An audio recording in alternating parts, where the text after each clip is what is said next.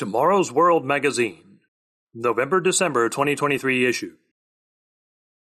Cover article, 7 Letters to 7 Churches, by Gerald E. Weston. Article begins. The Book of Revelation, the very last book in your Bible, is a mystery to most people. Many are at least somewhat familiar with its famous 4 horsemen, but few are even aware of its 7 letters to the 7 churches in Asia, recorded in the book's 2nd and 3rd chapters, and even fewer understand what those letters mean for us today.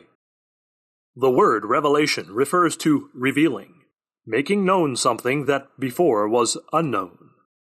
Yet many are intimidated by the book of Revelation, thinking it impossible to understand and preferring to put it on the proverbial shelf. Are you one of those who has been mystified by this important book? If so, this article is for you. For more than 1900 years, scholars and laymen alike have puzzled over the book of Revelation. What is its source? Who is its intended audience? When do its prophecies begin? Who can open our understanding to its message? And who is to take the message to its intended audience? Let's begin at the beginning. The very first verse of Revelation answers these questions. The revelation of Jesus Christ, which God gave him to show his servants, things which must shortly take place. And he sent and signified it by his angel to his servant John. Revelation chapter 1, verse 1. Here we see that Jesus Christ is the one who unveils the message, that the message comes from God the Father, that the message is intended for God's servants, and that John is given the responsibility to carry the message to those servants. Subhead: The Lord's Day. Though the book's first verse is rich in meaning, and it sets the stage for what follows, it doesn't yet reveal the theme of the book. For that we must look ahead 9 verses, where John writes, "I was in the Spirit on the Lord's day, and I heard behind me a loud voice, as of a trumpet." Verse 10. Nearly all translators and commentaries promote the mistaken idea that being in the Spirit on the Lord's day means that John was worshiping on a Sunday. But there is a huge problem with this interpretation, which is flawed on multiple fronts. If the passage were talking about a day of the week, which it is not, this could not be a Sunday. If we trust the Bible as our source for the truth, including the truth about worship, we find that it never identifies Sunday, the first day of the week, as belonging to the Lord.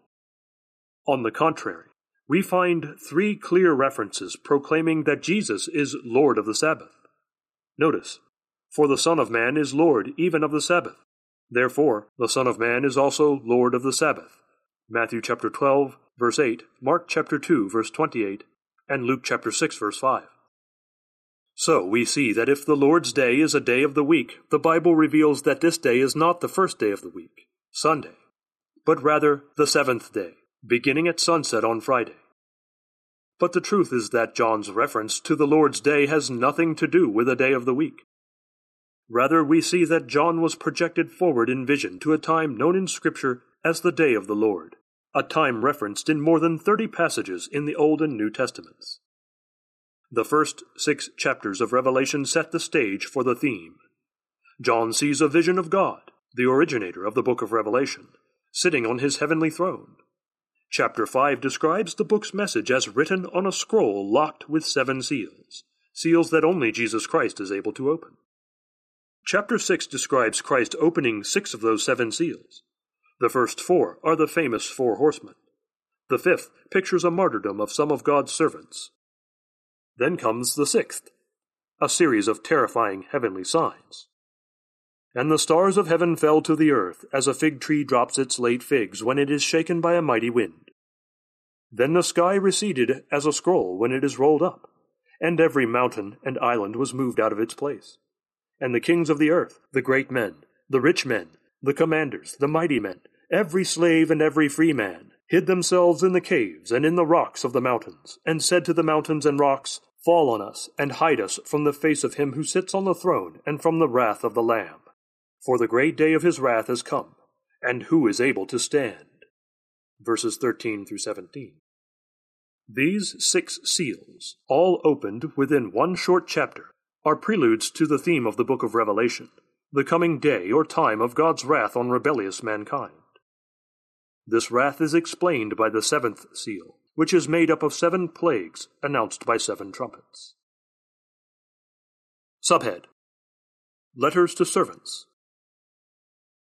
Chapter 4 describes God on his throne, showing that he is the source of the revelation. Chapter 5 shows that Christ is the revelator who opens the scroll with 7 seals. And chapter 6 gives us the lead-up to the day of the Lord, the time of God's wrath, when Christ opens 6 of those seals. This shows us the theme of John's book. But what about the servants of God to whom the book is addressed? Who are those servants? You may be surprised to learn that those servants are defined by the 7 churches described in chapters 2 and 3. Indeed, many scholars entirely miss the importance of these 2 vital chapters. Typical of this is the scholar William Ramsay, who wrote a highly respected book titled The Letters to the 7 Churches. The book contains a great deal of excellent information, but Ramsay missed the key element regarding those letters. He wrote the following, quote, "In this work, Jewish in origin and general plan, there is inserted this episode of the 7 letters, which appears to be almost entirely non-Jewish in character. The reason was that the form of letters had already established itself as the most characteristic expression of the Christian mind, and as almost obligatory on a Christian writer." Pages 35 and 36.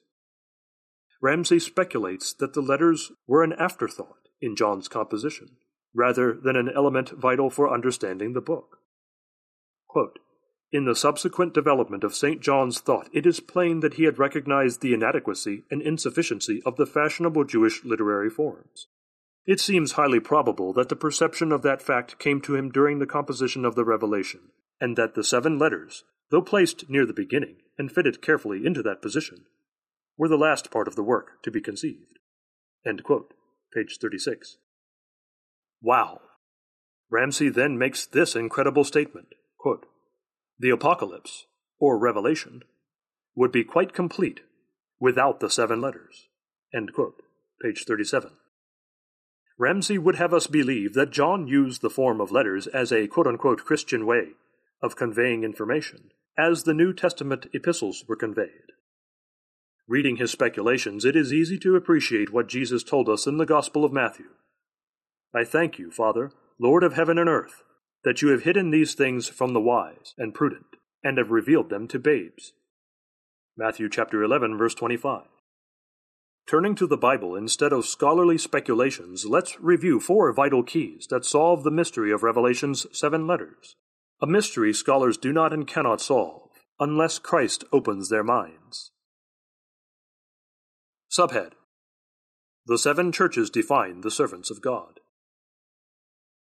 We saw that the first verse of Revelation chapter 1 reveals John's commission to send a message to his servants. So where does John direct that message? To the 7 churches which are in Asia, verse 4. That message is to the churches, but it is a message comprising the whole of the book of Revelation, not just the letters, stating, "I am the Alpha and the Omega, the first and last, and what you see write in a book and send it to the 7 churches which are in Asia, to Ephesus, to Smyrna, to Pergamos, to Thyatira, to Sardis, to Philadelphia, and to Laodicea." Revelation chapter 1, verse 11. Can there be any doubt that the 7 churches and the servants of God are the same people? This is confirmed in the very last chapter of Revelation. In a sense, the connection between the 7 churches and the servants of God is bookended by the first and last chapters. We read, "Then he said to me, These words are faithful and true, and the Lord God of the holy prophets sent his angel to show his servants the things which must shortly take place. I, Jesus, have sent my angel to testify to you these things in the churches." Revelation chapter 22, verses 6 and 16. We should notice that while servants and churches are used interchangeably, they are synonymous. John doesn't mention all the Christian congregations in Asia. Obviously, there is something special or significant about the 7 he mentions. So why does he mention these churches? Why only 7 if they represent the servants of God? Does that mean that none of the other first-century Christian congregations were God's servants? And are we today left on the outside of being God's servants? Not at all. This brings us to our second key. Subhead: The special relationship between Christ and these 7 churches. After a trumpet blast and a list of the 7 churches, John recounts a remarkable vision. Then I turned to see the voice that spoke with me. And having turned, I saw 7 golden lampstands, and in the midst of the 7 lampstands, one like the Son of Man, clothed with a garment down to the feet, and girded about the chest with a golden band. He had in his right hand 7 stars. Out of his mouth went a sharp 2-edged sword, and his countenance was like the sun shining in its strength. Revelation chapter 1, verses 12 and 13, and verse 16. Can we understand the meaning of this vision? We can be thankful that the Bible interprets itself, so we don't need to speculate. John explains, The mystery of the 7 stars which you saw in my right hand, and the 7 golden lampstands. The 7 stars are the angels, or messengers, of the 7 churches, and the 7 lampstands which you saw are the 7 churches. Verse 20. John's vision revealed Christ walking amongst the symbols of the 7 churches, which are synonymous with the servants of God. Mysterious? Yes. Impossible to comprehend? No. And this mystery leads us to a third key that should be obvious by now, though scholars like Ramsey are unable to see it. Subhead: The entire book of Revelation is to the 7 churches. In vision, John is told to take the book's message to the servants of God, the 7 churches.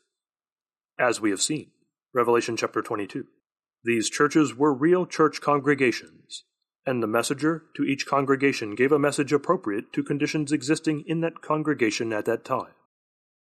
Ephesus was an actual congregation composed of God's servants, but had lost its first love, quote-unquote. A common problem among those who have been Christians for some time and have lost the zeal they had when they were baptized. And there is a vital admonition addressed to each of the 7 churches. He who has an ear, let him hear what the Spirit says to the churches, Revelation chapter 2, verse 7. Notice that the Spirit was speaking to churches in the plural. A problem predominant in one congregation could also affect individual members in any of the others.